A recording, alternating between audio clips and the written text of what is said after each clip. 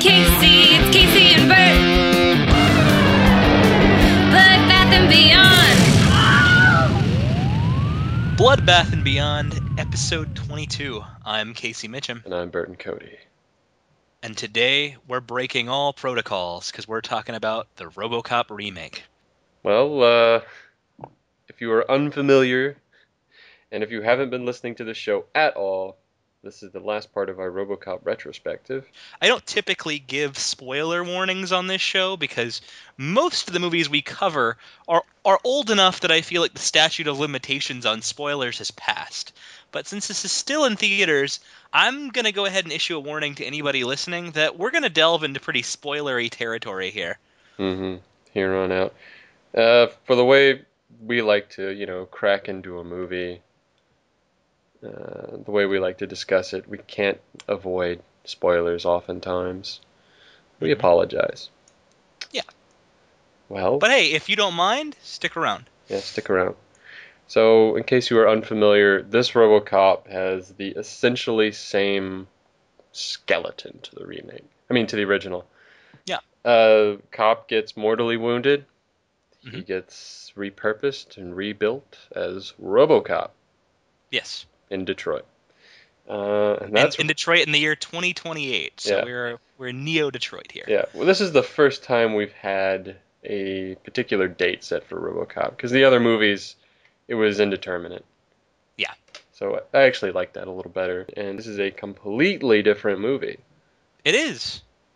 I think that's for the movie's benefit. Absolutely. I'm so glad that any sort of references to the original are kept to a bare minimum. Yeah, there's a couple lines. We see the Ed 209 units, but OCP is still a factor. The big global conglomerate. Mm-hmm. But this is a very different movie. Yeah, different in tone, different in scale. And I'm gonna go ahead and lead off with this. When the first RoboCop movie came out in the 80s, this sort of cyberpunk police state dystopia was sort of science fiction. In 2014, it feels more like science fact. We live in the universe that most cyberpunk stories are set in, barring, complete cybernetic technology. Yeah, kind of like, I'd just say it's cyber eventuality. Yeah. This is coming 10, 20, 30 years from now. And they're satirizing different things. The opening sequence really is the most thinly veiled of satire or criticism of drone strikes. I think it's the best sequence in the movie. It's a strong one. It's a really strong one. It shows us the Middle East, but also we get to meet Samuel Jackson's character, who is referred to as Pat Novak. Pat Novak, and Pat Novak is a clear satire on our modern form of news punditry. He is this deeply conservative talking head that seems to despise other, the what does he refer to it as? Oh, I don't remember. I just know he doesn't care for patriotic dissension. Exactly. Well, and he doesn't care for other forms of media. That's what I was trying to get at. He's always accusing other forms of media of trying to keep the American people in the dark. Mm-hmm. And he doesn't give equal time to his guests if they say things he disagrees with. Yeah. Yeah, the movie opens up with him doing a little bit of a TV sort of warm-up. And then he gets on his program, is it the Novak Element? Is that the name of it? Yeah. And then he takes us live to Tehran, Iran, which we've apparently invaded. Mm-hmm. And no. In his words, it's we've made safer. Yeah, we've made safer. Yeah, exactly. It's pacification. Mm-hmm. And it's a pretty venomous take on American foreign policy. This movie is also directed by a foreigner making his first American film. In this case, it's Jose Padilla. Who is Brazilian in descent. Yeah, Brazilian. He's known for the Elite Squad movies, and he actually was kind of a very appropriate choice to do any sort of like police drama or police corruption story, because those are absolutely what those two films are about. I haven't seen those, but I'm keen to after this. Yeah, the second one I think is on Netflix. All right, I'll have to Elite, give that a just try. Elite Squad 2. Anyhow, the opening scene is really great because it does set the tone. It sets the world we live in, and it's a camera woman or a reporterette, and she looks a lot like one of those interchangeable like Fox News women. Mhm. She's being taken around with Jackie Earl Haley and his robot core division. There's these androids, and then there's the Ed 209 units. The familiar bipedal tanks that we know from the original. Yeah. As a friend of mine pointed out, it has a distinct Metal Gear Solid 4 vibe to it. Oh my goodness, definitely. Yeah. I felt that I'm only just now playing Metal Gear Solid 4, and I can see the similarities to the Gecko units patrolling the streets of the Middle East. Although, in a way, I feel like the Geckos, as they also make animal noises, are a direct Ed 209 reference. So Yeah, it comes back around in a huge circle yeah, there. I'm pretty sure Kojima said he's a RoboCop fan, among other things. Mhm. We see how like the Ed 209 units operate and what our version of like pacification safety is. These were really sinister looking like robots that are kind of in human form or human shape, I should say, or analyzing who's a threat, who's not a threat, even like They a child. well, and it's in direct. It's a direct visual counter to the narrative that Pat Novak is creating in his newscast. I mean, he's talking about how the people in Tehran love this and feel secure and safe, but all we're shown are images of people in Tehran coming out of their homes and being compulsively scanned by every robot that passes by and having to hold their hands up to show that they're not, that they're a non-threat. Yeah, yeah. We also see how a uh, someone revolts against that, and there's a group of guys with bombs strapped to themselves, with carrying rifles, and they attack the Ed 209 units, but they get massacred. There's Which even yeah, there's even an I, actual like drone. Which, again, I don't feel like we're supposed to view these men, these suicide bombers, as generic terrorists. We're supposed to view these men as people that are trying to get the message out about their contempt for what is being imposed upon them, because they make it very clear that they want to die on camera. Hmm. Yeah, they even say that. And finally, a pretty young kid gets just blown apart by one of the Ed 209 units just because he's holding a knife. In defiance of his father dying very shortly before. Yeah. So the robots, it shows us that the Ed 209 units and the androids can't differentiate what's a severe threat or what's like, not really a threat. I mean, it's an Ed 209. And these Ed Yeah. 209 units are a bit more capable. Hmm. The ones we saw in the old movie I think a lot of the humor is that they don't work very well. Yeah, they are completely disabled by stairs. The stairs, and they have like a big open port right in the middle. Mhm. It's like a big target. It's like the Z on a putty from Power Rangers. You just hit Yeah. that and you win. Whereas these tend to amass in great numbers and look more heavily armored. Yeah, they even like one of the guys detonates his bomb vest, and it doesn't really do much to the Ed 209 unit. Like they're pretty heavily armored. Yeah. They're they're armored. They're walking tanks. Yes. And you feel that a lot more here than you do in the original, I think. Yeah, but like I said, I think that was part of the humor of Oh the yeah, old one. no. Well, and also I think that again, technical limitations, Yeah. which is something that we're going to talk a lot about. There is a significant difference in what we're capable of now than we were then in special effects. Hmm. Yeah, most of the effects in this movie are digital. Mhm. Um, a lot to the benefit, Yeah. for the most part. This is a PG-13 movie. Much to Padilla's and the star who plays Alex Murphy, we haven't even really gotten to him yet. Yeah. RoboCop. They both wanted an R-rated picture. They lobbied for it very hard, and I know that's We need to make that clear because I know that there are a lot of people out there that go, a PG-13 RoboCop, what are they thinking? Yeah. And what they're thinking is that this movie cost way more to make than the production company necessarily wanted it to. And after it started pushing that 100 million, 120 million budget mark, they decided to make it a PG-13 movie because they wanted to recoup their losses. Yeah. And they get around a few things quite well and a few things not so well. Yeah, I feel like this is PG-13 in the same way that The Dark Knight is PG-13. Yeah, it's a lot of bloodless but pretty extreme mayhem going on. They get away with a lot. Yeah. Anyhow, we are introduced to Alex Murphy, who's like he works as like an undercover narc, it looks like. Yeah.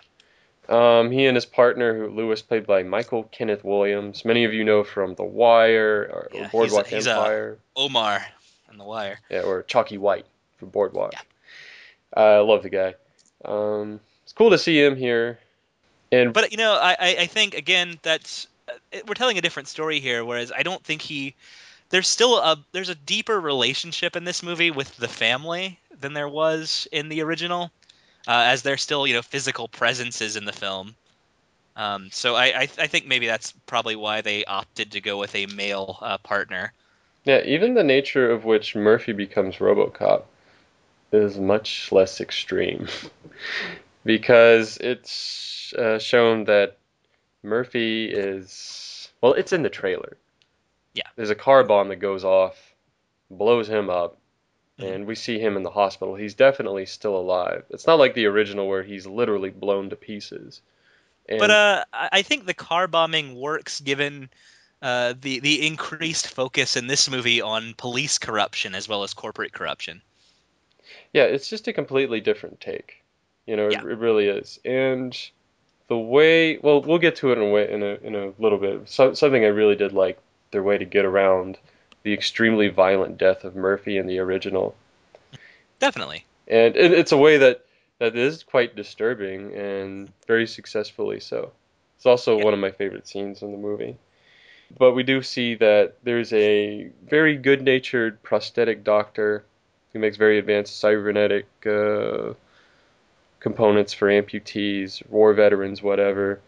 I was actually really impressed with that initial scene. We're talking, of course, about Dr. Norton, played by Gary Oldman, and God, let me say, Oldman is such a chameleon that I did not, even knowing he was somewhere in this movie, I did not realize it was him for like the first half of this film. Because I was watching his performance in this movie and I thought, this guy's good. Who is he? Drexel Spivey, Dracula, Beethoven, Commissioner Gordon, yeah. Sid Vicious. Yeah, Sid Vicious, yeah, the one that made him kind of a star, I guess. The man can do anything. But I really enjoy the initial sequence with Dr. Norton as he's trying to assist a man who just got cybernetic arms to relearn the skills to how to play guitar, convincing him that the fingers were never what made you play guitar so well. It was all in your brain. It was all you. Mm-hmm. And I think that's kind of a touching sequence, just to show like it really establishes for the viewer and for me that Norton is not the soulless face of this corporation, even if he's funded by them. He's not in it for the money. He really wants to help people. And that leads, I think the hand sequence, among something else, leads to the design we get for RoboCop, and which bothered a lot of people initially, myself included, but it grew on me. It's that RoboCop keeps his right human hand. It's organic. It's flesh. Yes. In fact, I wasn't entirely convinced that it wasn't like a cadaver's hand that was like in better condition, because he looked pretty badly burnt from that car explosion. He did, but I thought that was a nice touch to give him that one organic element. Well, it makes sense in the long run, because if you're firing a weapon, it's like a certain like human sensitivity that you're going to need to be accurate with a weapon, a gun. In this case, he gets like a high-powered taser in one hand, and he also has like a submachine gun for his robotic hand. His murder hand, I'll call that. Well, let's talk about the arrival, because he arrives very shortly after Dr. Norton. We have Raymond Sellers, the owner of Omnicorp, who is the corporation that funds all this, and he's played by Michael Keaton. Mm-hmm. He's kind of like a Steve Jobs sort of guy. Yeah. he's very much in line with the ruthless corporate heads in all of the previous films. Yeah, he's actually kind of likable at first, and what he wants to do is to have his robots across cities all over America. America's the last market for him to really strike it big. Yeah. What the initial narrative from the initial newscast rather sets up for us is that America is the only nation in the world that hasn't consented to allowing robots to be their crime pacifiers. Hmm. But we are the supplier of all the robots, and this is being blocked in Congress by politicians and by public consensus. I think they give it as high as 78% of the American people don't want robots to patrol our streets because we are concerned about how heartless they'd be, or that the fact that they wouldn't feel if they pulled the trigger on a child, which is which of course is a big part of the story in the original RoboCop movie. But I think this takes it. I think this takes that concept to far greater heights. I think the exploration of that idea is more important here than it was in any of the previous films. I don't really feel like maybe they don't explore it a whole lot, but I feel like it's just the impetus, like it's just their way to work RoboCop into the story. Sure, but I think I don't know. Just like the original though, because that's Yeah. how Morton in the original goes. Well, would you like to hear about the RoboCop program?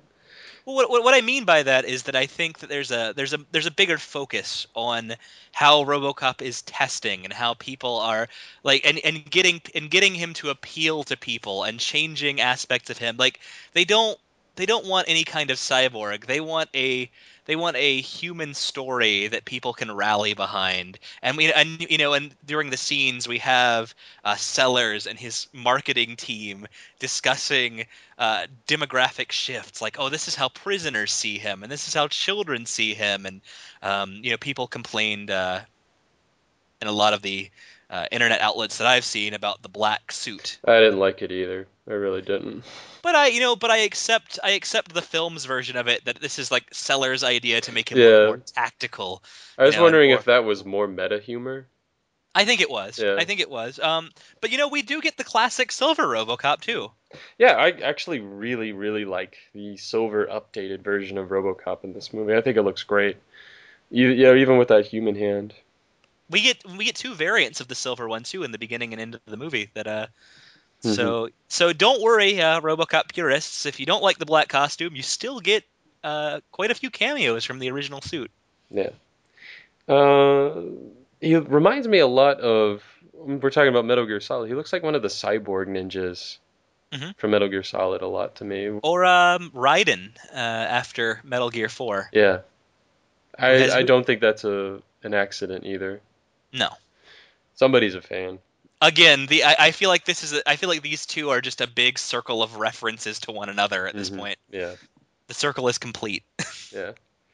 Um, but like I mentioned earlier, to give the audience, I think, a great kind of emotional pull into RoboCop's, problem, his life that he's facing, is that there's a scene where the Gary Oldman scientist shows Murphy just exactly what's left of his body.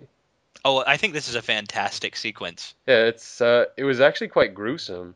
I Mhm. was wondering, they are kind of skating the edge here because his RoboCop body is just sort of disassembled right in front of Murphy, but in front of a mirror, and all we see are his lungs breathing. Mhm. We see like his trachea, I think, and his Yeah, it's brain, and his flesh hand is by itself. It's just yeah. dangling. The rest of him are these see-through tubings that just have a single vein running through them that pump blood into his circulatory system. Yeah. There's so it's pretty shocking. I mean, when we say that you're seeing these organs, that we're seeing them through these see-through tanks that are barely holding these things together, and they're only showing us this because Murphy refuses to believe that he's no longer human because he can feel. And they, of course, they assure him, well, you're an amputee. Those are phantom pains. Of course, you're going to feel the rest of yourself. Hmm. Yeah, and he was demanding to have his body or his suit taken off. He's like, Mhm. you can't take it off, Alex. I was really into this sequence. Yeah, and it lasts a long time. It does. Oh, they have a full conversation where you're watching his vocal folds moving during close-ups. Yeah. I don't know. I was kind of amazed by this. I think that's one of those sequences that would have been impossible given previous special effects technology. Um, I also think in this movie, whereas in the previous RoboCop films, there was always the question of RoboCop's humanity and how we knew that it was in him. I feel like this movie wanted to differentiate itself by suggesting that the human consciousness in Murphy it's always at the forefront. Um, It's actually kind of reversed engineered from the original. yeah, like it's we see him as a wholly human consciousness that Omnicore is attempting to suppress. Hmm. Like they want him more robotic. And so they force the doctor to do dopamine suppression and stuff on him to Yeah. make him more machine-like, but just human enough that nobody asks questions. Yeah, whereas in the original, he's just a straight up robot. Nobody knows that he's Mhm. Alex Murphy. Yeah, Alex Murphy to everybody else was just completely obliterated months ago, maybe a year ago. Here, it's like a big story. It's almost like, when you see those videos of war veterans and they have like severe uh, neural damage or they're amputees or something. It's horrible, and it's great to see when they sort of rise up from, those that adversity. And I think yeah, that's what this movie's playing on hmm is that sort of sentimentality, yeah. and Well, I I, like that a lot. I I think this movie, in the same way that RoboCop, one draws from the '80s, I think this is definitely a movie of its time. Yeah, absolutely. Also, with the human hand, this is what I wanted to say, Yeah, was that in the original movie, the very first thing Murphy loses is his right hand. In this movie, the only thing other than, the main RoboCop stuff he keeps is his right hand. yeah. So I think that was also the director going, see, I am making a totally different movie. He's even said in interviews that he is a huge fan of the original, and he had no intention of just treading over the same water again. It's like, I'm just getting the skeleton and I'm running with it. Well, I think that it's almost to the film's detriment that it's called RoboCop. Yeah, I I think this is a pretty great little action movie about transhumanism and a cyborg trying to adapt to modern culture and a lot of a lot of our modern day concerns, and I think it works really well on its own, but I don't think it could have been greenlit if it wasn't called RoboCop. But being called RoboCop is the same thing that's going to keep a lot of people from wanting to see it. and in some ways it might affect like your opinion of it. Like, well, the original did this better. It's like, well, original maybe, I think the original has a much sharper, more twisted wit that I enjoy better. It's got way more memorable dialogue. I much prefer the action scenes in the original. But there's things here for this movie to stand, on its own, and I think, years from now, people will come back to this movie. They could have called it Cyborg Police Officer. They could have called it anything else. Yeah, they could have called it like Glorious Masamune Shiro. I don't know, something, Well, something let's else. talk about that actually. You bring up Masamune Shiro, or even Mamoru Oshii, who most of our listeners are not anime fans, but they are the creators of Ghost in the Shell, which I know is a big favorite of yours. It is. Um, but I feel like this movie is kind of the natural extension of the Ghost in the Shell idea of police work, because I mean we have a pretty substantially upgraded RoboCop here. Um, Yeah, he can run and jump. Yeah, which again has a lot to do with them not having RoboCop necessarily only be a clunky full body suit that the actor can barely move in, as was the problem with RoboCop 3. Um, a much bigger problem. I like a little better that the original RoboCop is like a walking tank of death. You Mhm. can't like stop him. You can't really knock him over. He's just gonna keep coming and busting through walls. Here he's like sleek. He's a cyborg ninja more. Just a Yeah, completely different approach. again I for the Metal Gear purists, he pretty much moves like Raiden in Metal Gear Revengeance. I haven't played that yet, but I really want to. It's really Um, good. oh, I forgot to bring up one of my favorite jokes in the movie. I think one of the most sly jokes. was when RoboCop first wakes up. Yeah. And he's like, where the heck am I? He runs out into a lab area, and there's a man yelling at him in Chinese. He looks over, and there's a bunch of Chinese scientists. Yes. And then he like breaks through another door, and there's a bunch of people working at like those long assembly lines. If you've ever seen like pictures or It documentaries of, it looks like Foxconn. yeah, or it looks like where they assemble like iPods or something. Hmm. And then he bursts through the door, and it's like a rice paddy field. Yes. It's like, and it's showing that American heroes are manufactured in China now, just like Yeah. everything else. Well, and I wanted to answer your question too about the movement style changing and him no longer being a human tank. And I feel like this movie, in the way that a lot of action movies these days are aware of, is that this movie has to compete with video games now. Mm. I think that a lot of younger people have much higher expectations about the speed at which action sequences have to occur now. Hmm. You know, yeah. There's a very Call of Duty-esque shootout later in the movie, which I didn't really. I thought if there was a bad action sequence in the movie, it would be that one.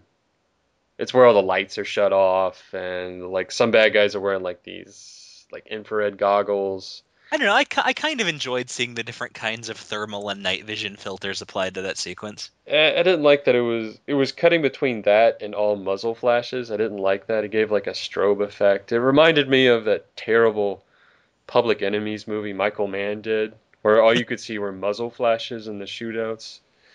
Because he shot it in like really underexposed digital. It looked terrible. Like I spoke about with RoboCop 2, another problem I have with the action scenes in this movie is there's no like cathartic moment to them. It's just like we're talking about. It's just kind of video gamey and running through the motions. I'm not getting really excited during them. Like with Well, original RoboCop, he's like, oh man, he just shot that one guy that giggles all the time. Oh man, the toxic waste man just burst into mush. I'm not getting that out of it. I feel like a part of that is though that we don't have a villain as strong as Clarence Boddicker. We have Antoine Vallon and all these other guys, but they don't. But none of them have anything that other than Michael Keaton. Hmm. None of them have anything that's that defining about them that makes me like really want to cheer for RoboCop getting any kind, any sort of redemption against them. Yeah, and also the mark of a good villain, like Clarence Boddicker, is that he's so nasty and disgusting, and he says such horrible things that you really enjoy seeing him do that stuff. This one has the guy that set the car bomb up, and he's just kind of this dude with mutton chops, and he looks like he's out of the 70s to me. And we have Jackie Earl Haley as the guy that I don't know the guy that's in charge of RoboCop's kill switch, more or less. Yeah, his name is Maddox. He's the developer of all the purely robotic squadrons.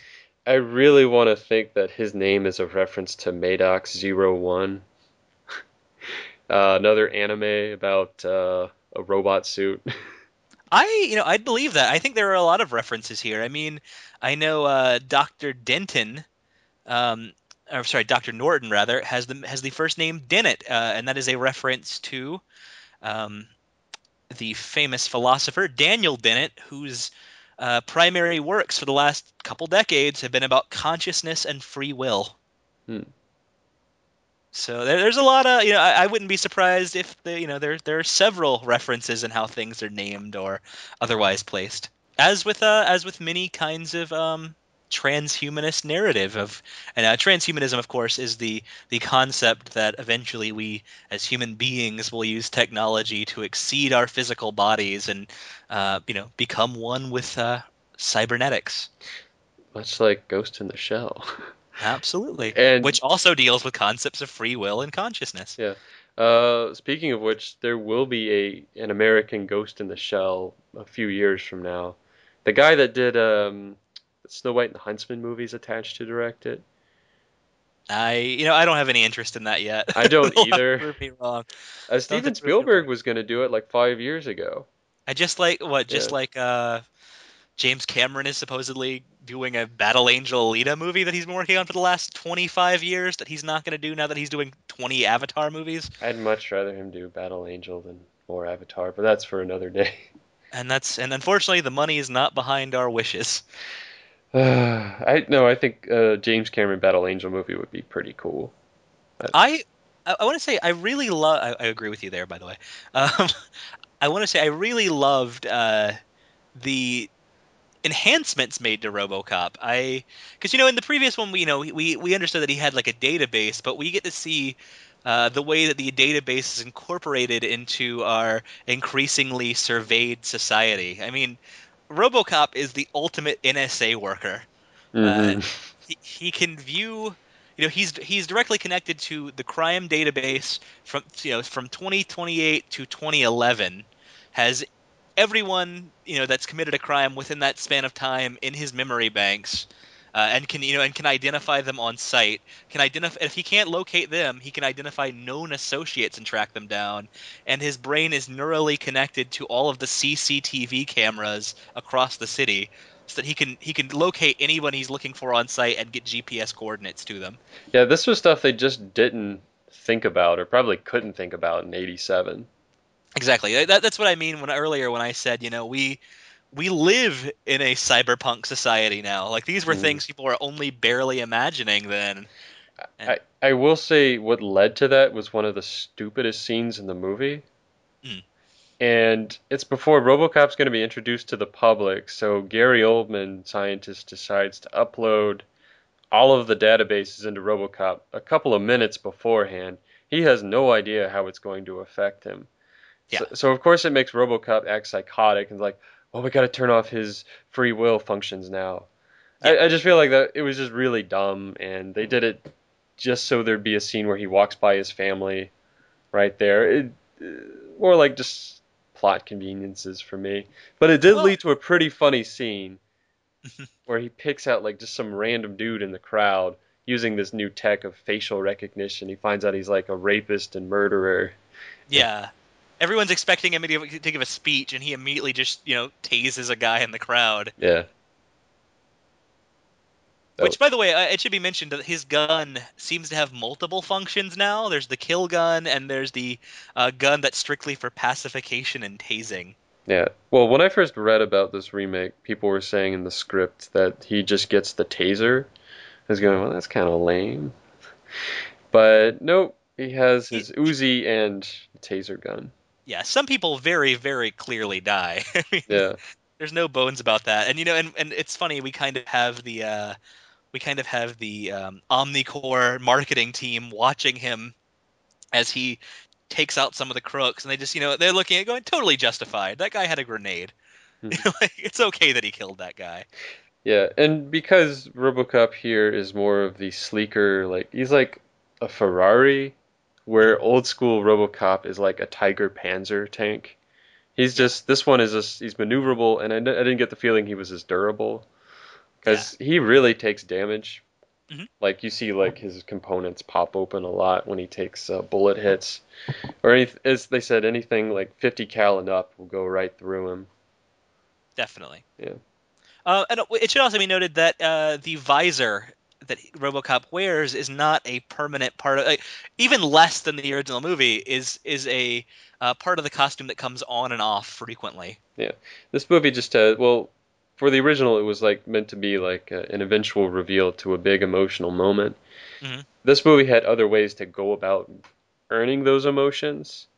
And I think that Iron Man was kind of influential here because he has like this visor that just kind of makes this metallic tink Well, I think goes over his face. we also live in an age too where a lot of actors sign up for these big budget superhero-ish movies, but because they want their face shown, they most of them refuse to wear masks for most of the runtime, which in the case of something like Spider-Man or Batman can be frustrating when they're revealing their identity to everyone they ever meet.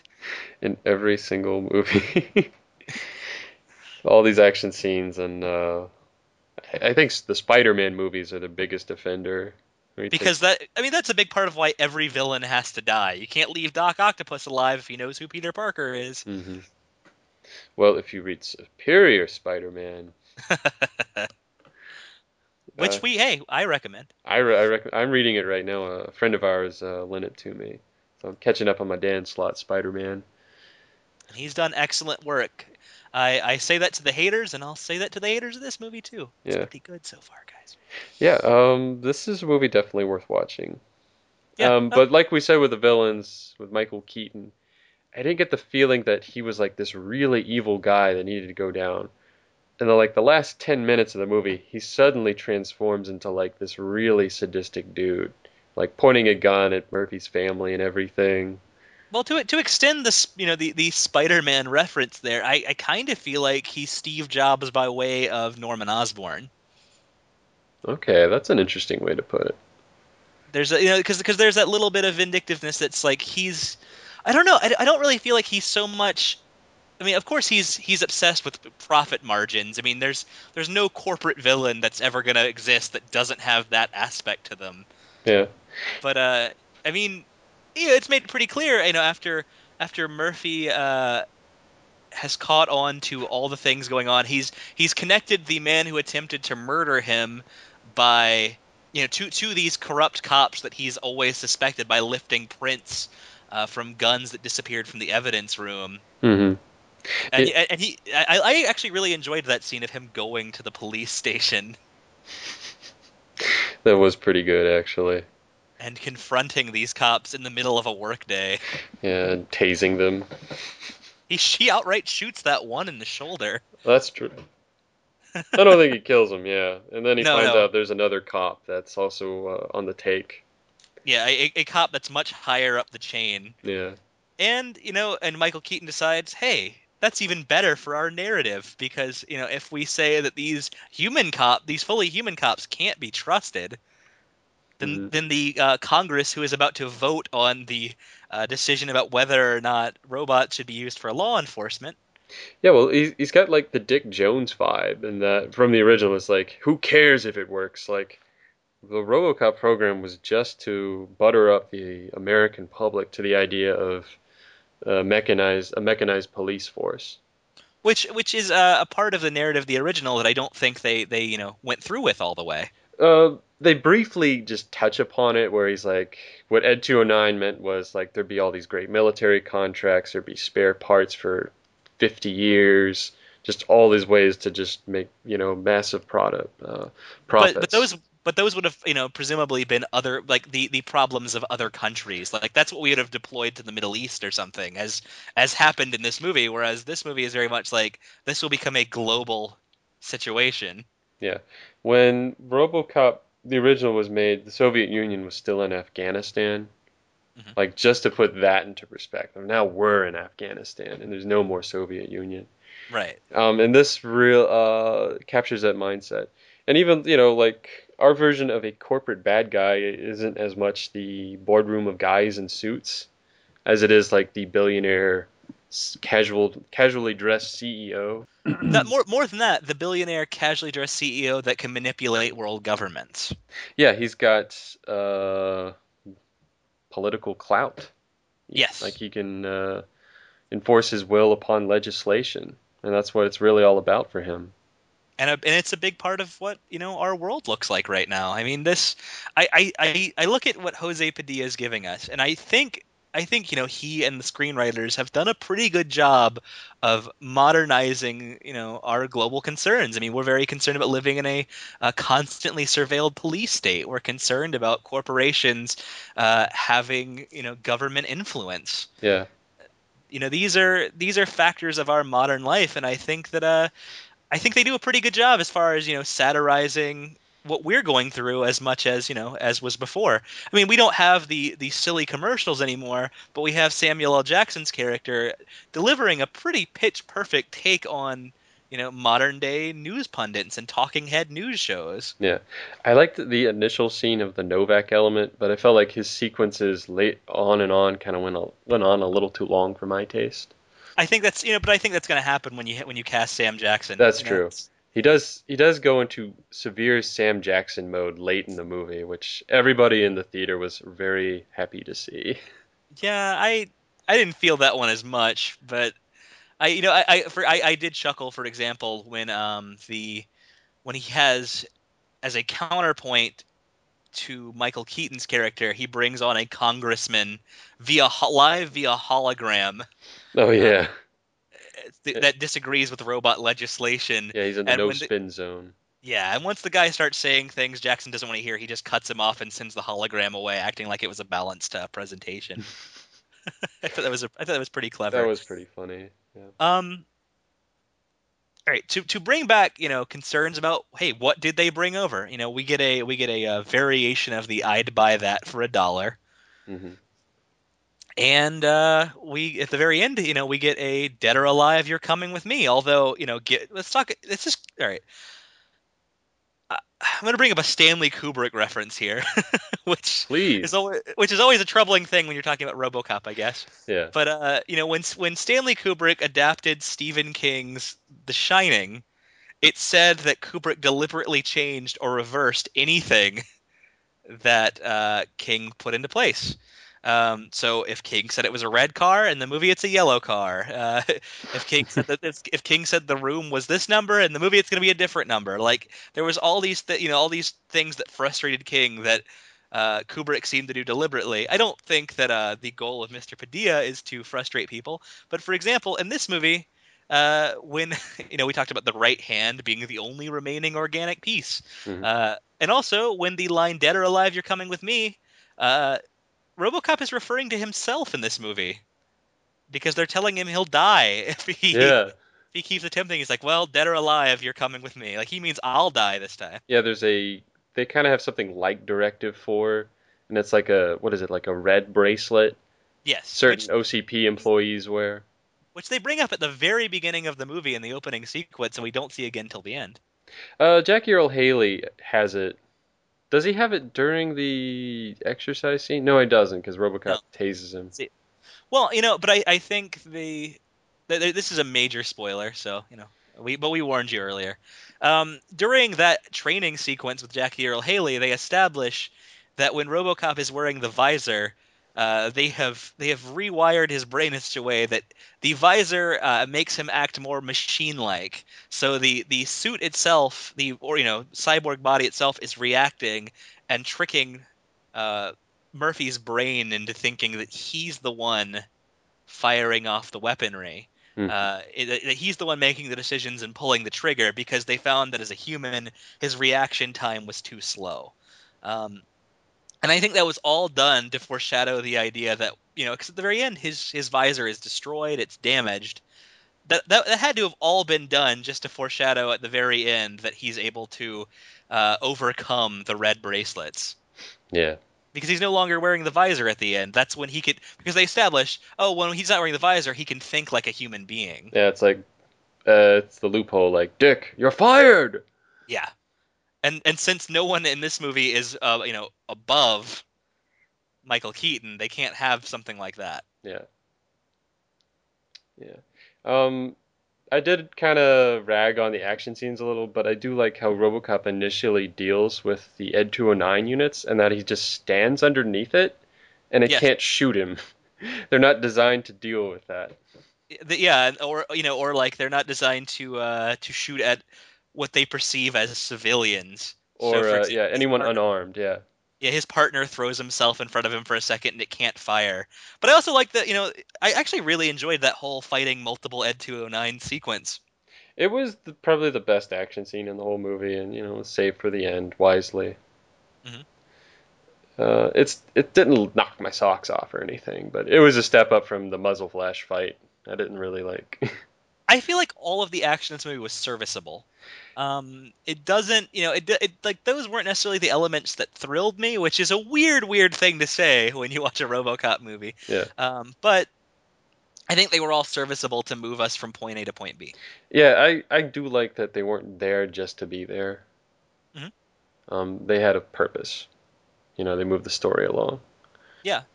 I actually enjoyed the sequences of RoboCop doing police work more than I did. I did too, like because now he's not just a walking tank of death. He's now super detective. Yeah. detecting is instantaneous for him, practically. I mean, we even get a revision of the revisiting the house scene, but he only goes into his driveway and uses the CCTVs to reconstruct a hologram of his own car bombing. Yeah, I was wondering if they had a better idea for the car bomb because it was clearly CG, and the explosion doesn't impact the house itself. I don't know. Yeah, It looked that was the effects in this movie are quite strong, but that one looked a little hokey to me. if I'm being honest, I thought he was gonna go back and see who set the bomb in his car, Yeah. Well, yeah, he could have done that. but he Um, did. my favorite bit of police work is where he pulls like one of his criminal informants out of a window. He's like, Yes. "I got a wife and kids," and then his database immediately tells him unmarried, no children. Yeah, divorced, no children. Yeah, Your wife left you for a domestic abuse charge 10 years ago, and you have no children. But I do. I did like that a lot. Yeah, I thought that was pretty great. And I don't know, it just establishes that this RoboCop is playing with a full deck. Like he is a detective first and a cyborg second. Hmm. Although I'm gonna make this complaint about the acting choices of Joel Kinnaman, um, who, who plays RoboCop in this movie. Uh, and probably my least favorite line in this movie, where after he's wearing the black suit, his partner, Michael K. Williams, makes the joke, "At least I know you're the right color this time," Yeah. because and I'm gonna bring up Paul Walker, rest in peace. But Paul Walker in the Fast and the Furious movies uh, tends to slip in and out of this very strong black scent. Yes. I thought he was channeling Eminem or something. Joel Kinnaman does this a lot too, Yeah. and I thought, okay, that's just the acting choice. That maybe he's just trying to sell me on the fact that he's a tough talking street cop, but he doesn't talk that way around his family. He only does it when he's around Michael K. Williams. He's just gotta fit in, man. Come on. Yeah, I know it seems inauthentic. Like he's like the white guy trying to be cool. Like when there's that scene where he's undercover and his black scent voice is really, really prevalent. Which I thought, okay, he's just trying to sell them on the fact that he's not a cop. Hmm. Like that. Oh, I'm just talking like this guy. I'm Yeah. not. But then he talks like that in the car with his partner, and they have a strong way of. Another thing that made me laugh was whenever he's talking to his partner in the car, he talks in plot, which was fine when he's explaining what happened to his chief, but he's doing the same thing when he's talking in the car with his partner, and I know that's just like, again, that's serviceable writing to key in the audience members that aren't paying attention, like, we got to do this because he's that guy, but but it felt a little silly, as did RoboCop's final evidence that connected the corrupt cops to the crime lord that tried to have him killed, Hmm. which was that he pulls what I can only call a CSI, the TV show science, where all you have to do is pull a CCTV image, enhance it to the beyond all reason, so you can see people through a window via the reflection they made on a car, and if you enhance that reflection, you can also hear everything they said. Come on. Of Like, course you can. I accept all this within reason, but that's the same unreasonable thing I've come to expect from CBS crime shows.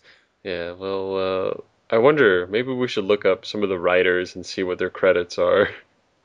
There are a few uncredited writers on this one too. Yeah, the script went through a lot of rewrites.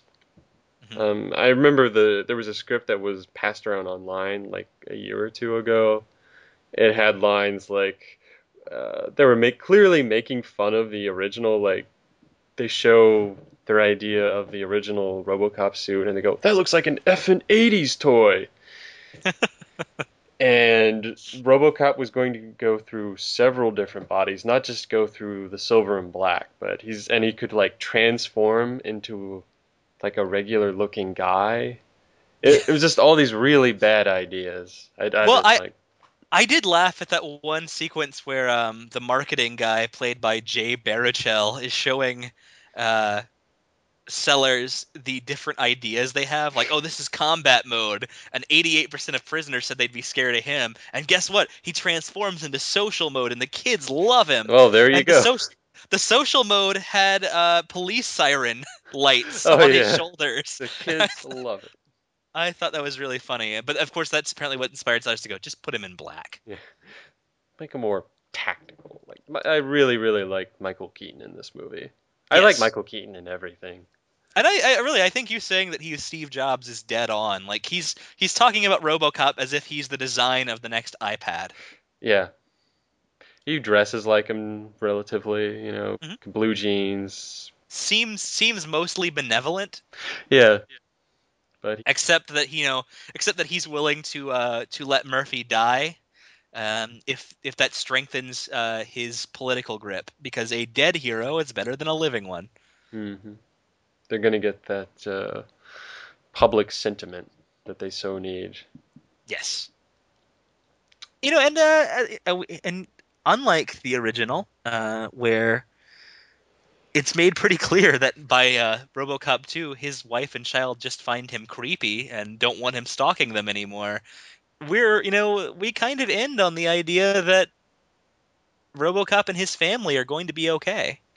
Yeah, I kind of like that, but I liked it in the context of this movie, and I like the context of the original that his family are just. Yeah, I'm speaking of just the first movie, that his family is just now ghosts to him. Hmm. They didn't have any idea that they were going to do the sequel where he tries to visit his wife and she finds him incredibly creepy. Yeah, again, I feel like that's another subversion Yeah, that's it's been a good pulled here. subversion. Yeah, it completely works for me. Although I think like every other scene, Abby Cornish, who plays his wife, is Hmm. always in tears. Yes. Maybe Yeah. more than every other scene. Like she's just about to start crying. I'm like, okay, we get it. Although I don't feel like it's entirely unjustified given the narrative arc she's going through. This is very true. They're it's always she's always captured at her really really emotional moments, but it's a traumatic experience for everyone involved. Especially when he's acting more and more robotic because they're suppressing his human will. Yeah, I And like it where he goes to visit his son. Mhm. He's like, you want to feel it, feel the suit, feel the body.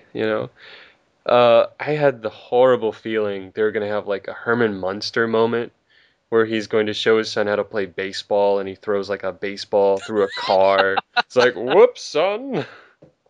Just something really stupid like that, and thankfully that didn't happen. Oh, I also wanted to complain about this. The the sex scene he almost has with his wife near the beginning of the movie is so awkward. Yeah. There's no music or anything. I mean, he doesn't go through with it because he gets car bombed like immediately after. Well, he hears the car alarm that draws him outside. Yeah, but it just felt so weird, and I knew it was just there to remind us that RoboCop once was all man. you know, but but Yeah. for the case of this movie, it just felt weird. Like, I don't know, it wasn't shot well enough to make me feel that, and it felt unnecessary It felt very forced, yeah. because there was already plenty of scenes of him kissing his wife and child. Like, I feel like he kissed that kid like 8 times the first time he walked in the room. He loves the boy. They He love the loves the Red boy. Wings. Yeah, I They, actually that Red Wings touch made me believe this movie was in Detroit. yeah. In the original, Clarence Bodiger just says the Tigers are playing tonight. That's it. Yeah, yeah. In this movie, there's several references to the Red Wings, Yeah, like his son saved all the Red Wings games since the several months his dad's been out of commission. and he's got that big sticker on his closet. Yeah, and the welcome home sign has like the Stanley Cup drawn on it Yeah, and a hockey goal. hockey is what this father and son share. Like, that's their bonding thing. That's what every father and son should share, in my experience.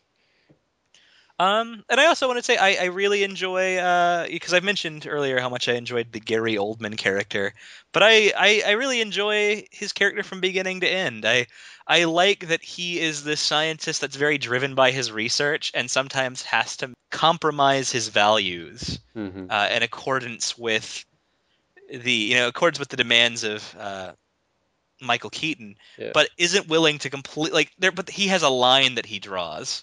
hmm Like he won't. He even says, as a doctor, it'd be very hard for me to cut you off of your life support. Like, I couldn't bring myself to do that. And that opening scene with him at his lab really Really justifies sells that. it. Yeah, it really sells it. Hmm. So Well, any other thoughts about this movie? no. To tell you the truth, I wouldn't mind seeing another one.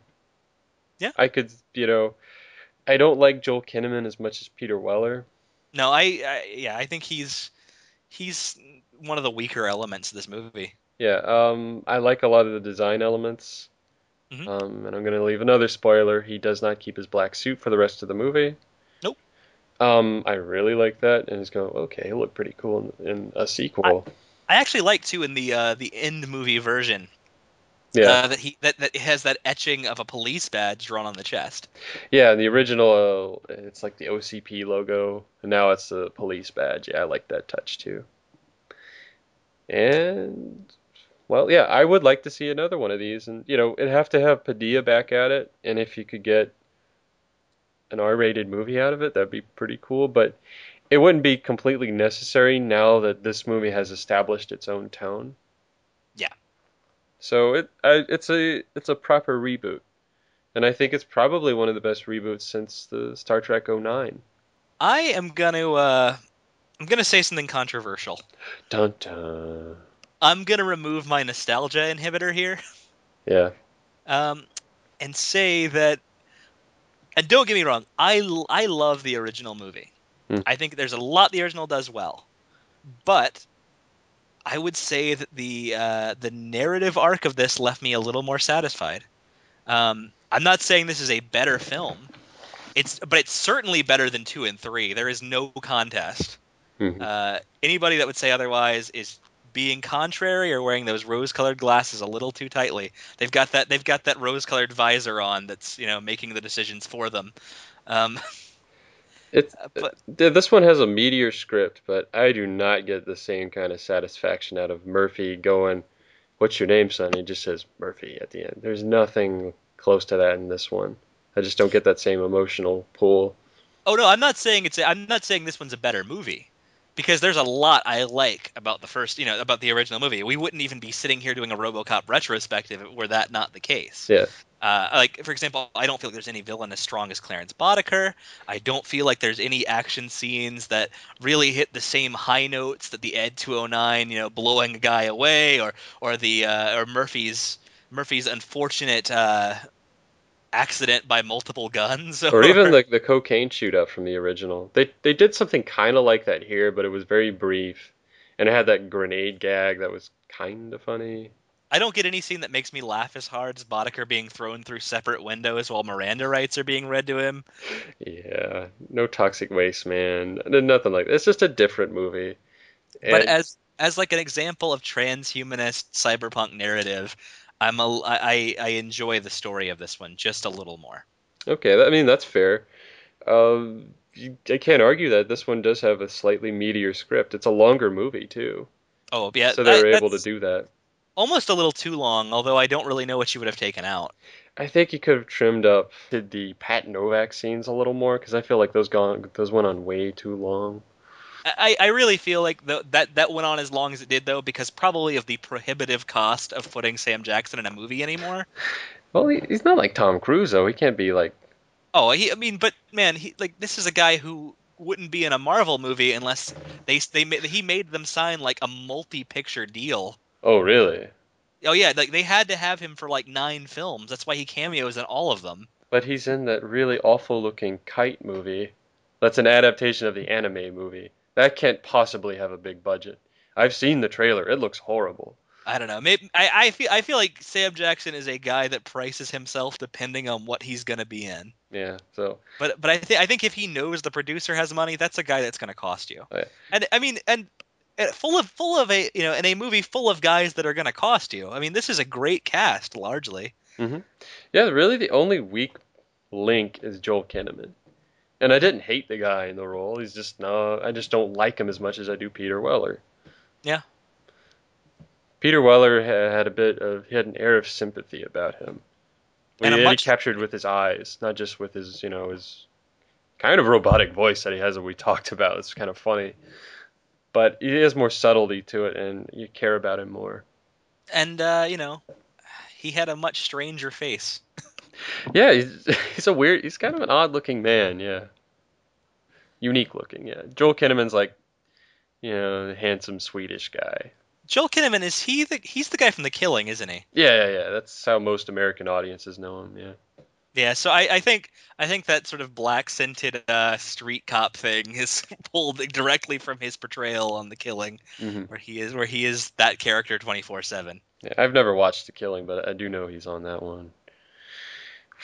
Well, you have any? I don't really have much else to add to it. No, I'm just gonna say I went into this movie with very low expectations and came out pleasantly surprised. Yeah. I was feeling kind of harsh on it when I initially walked out, and then I sat around and I thought about it. I was like, you know what, this was actually pretty good. It was a pretty solid movie, and it was a lot better than the Drek from last summer, barring World's End.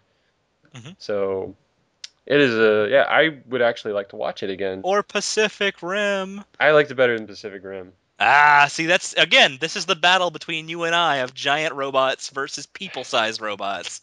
Well, Pacific Rim had one really good action scene that was better than anything else in RoboCop, and that was that And Hong Kong fight. I will And say that. I would put Pacific Rim story. I just went and praised the story of this. I'd say Pacific Rim had the superior story. Again, you and I are gonna forever debate giant, mecha versus cyborgs. I'm fine with that. Fine. I'm fine with See that. you in the Thunderdome there, Casey. I also want to say real quick, I saw the Lego Movie, Oh yeah, as did I. and really good. It. I when I first heard there was going to be a Lego movie, I thought it was going to be some piece of garbage, a toy tie-in movie. The toy tie-in is there because it's about a toy. Mhm. However, it's one of the funniest movies you'll see that I've seen in the theater in a long time. And I was completely wowed by the technology it used in the animation. Even the explosions, appear as square bricks. I love the humor. It has the like humor of just the playing with the Legos, and then the meta humor involved. And Mhm. there's some really, really clever stuff in this movie. Some clever twists towards the end too. There's twists in a Lego movie for children. I didn't think that would be. That's a twist all into itself, and I just spoiled it. But there's twists. It's And encouragement for adults to let kids play with their toys. If you have the old Lego set, break it out. and you don't always have to follow the instructions. That's right. Yeah, we could probably do a separate episode about that movie at some point. Yeah, I would love to talk a Lego movie because there's a lot of action in it. And probably one of the best portrayals of Batman since the Brave and the Bold cartoon. I thought Will Arnett as Batman and the way that it was animated was a home run. It was hilarious. Loved it. As one character says, Batman is the worst person I've ever met. I'll also be, since we've reached the plug portion of this episode, I will be writing a full review of the Lego Movie to incorporate into my Gundam blog, the Minovsky articles of all things. So keep an eye out for that. Yeah, I'm reading the Gundam Origins manga right now. Having a lot of fun with that. Fantastic. Yeah.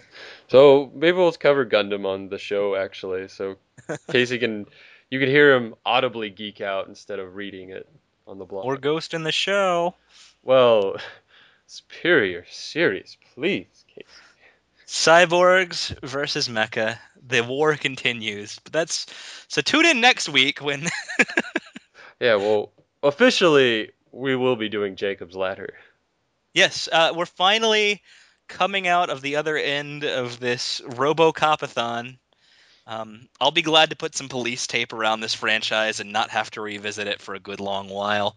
Because we're gonna go into the post-traumatic stress disorder psychological horror movie, Jacob's Ladder. Yeah, can't wait. I've never seen it. Oh, it's a good one. It's a good one. Yeah. All right, kids. Recommendations. I would personally, months down the line, I could watch this RoboCop remake again. Probably enjoy it. I recommend you go out and see it. Yeah. If you are a huge fan of the original, Casey and I are fans of the original, so check it out. Yeah, I can agree. I'd agree with that point blank. So it is not going to obliterate anything really about the old one. Yeah, it's watching this is not gonna make it burst out of the screen and take away all your copies of the old RoboCop. Yeah, it's not even gonna like remove like, oh, well they did that in a completely different way, like this particular scene. No, well those scenes aren't even there in the remake. It's just a different movie. Yeah. So it did as well as it could have probably to justify its existence. Yeah, it's not trying to replace the original in your heart at all. Yeah. So So give it a chance. you can have 2 RoboCop movies on your shelf that you love, possibly, Or at least like. yeah. And go see the Lego Movie. And go on Netflix and watch Jacob's Ladder before we talk about it next week. Yeah. In the meantime, friends, I'm Casey Mitchum. And I'm Burton Cody. Stay bloody, my friends. Why can't we use these machines here at home? Why is America so robophobic? We're gonna put a man inside a machine. Gonna play good cop, bad cop? Thank you for your cooperation. Bad cop, RoboCop.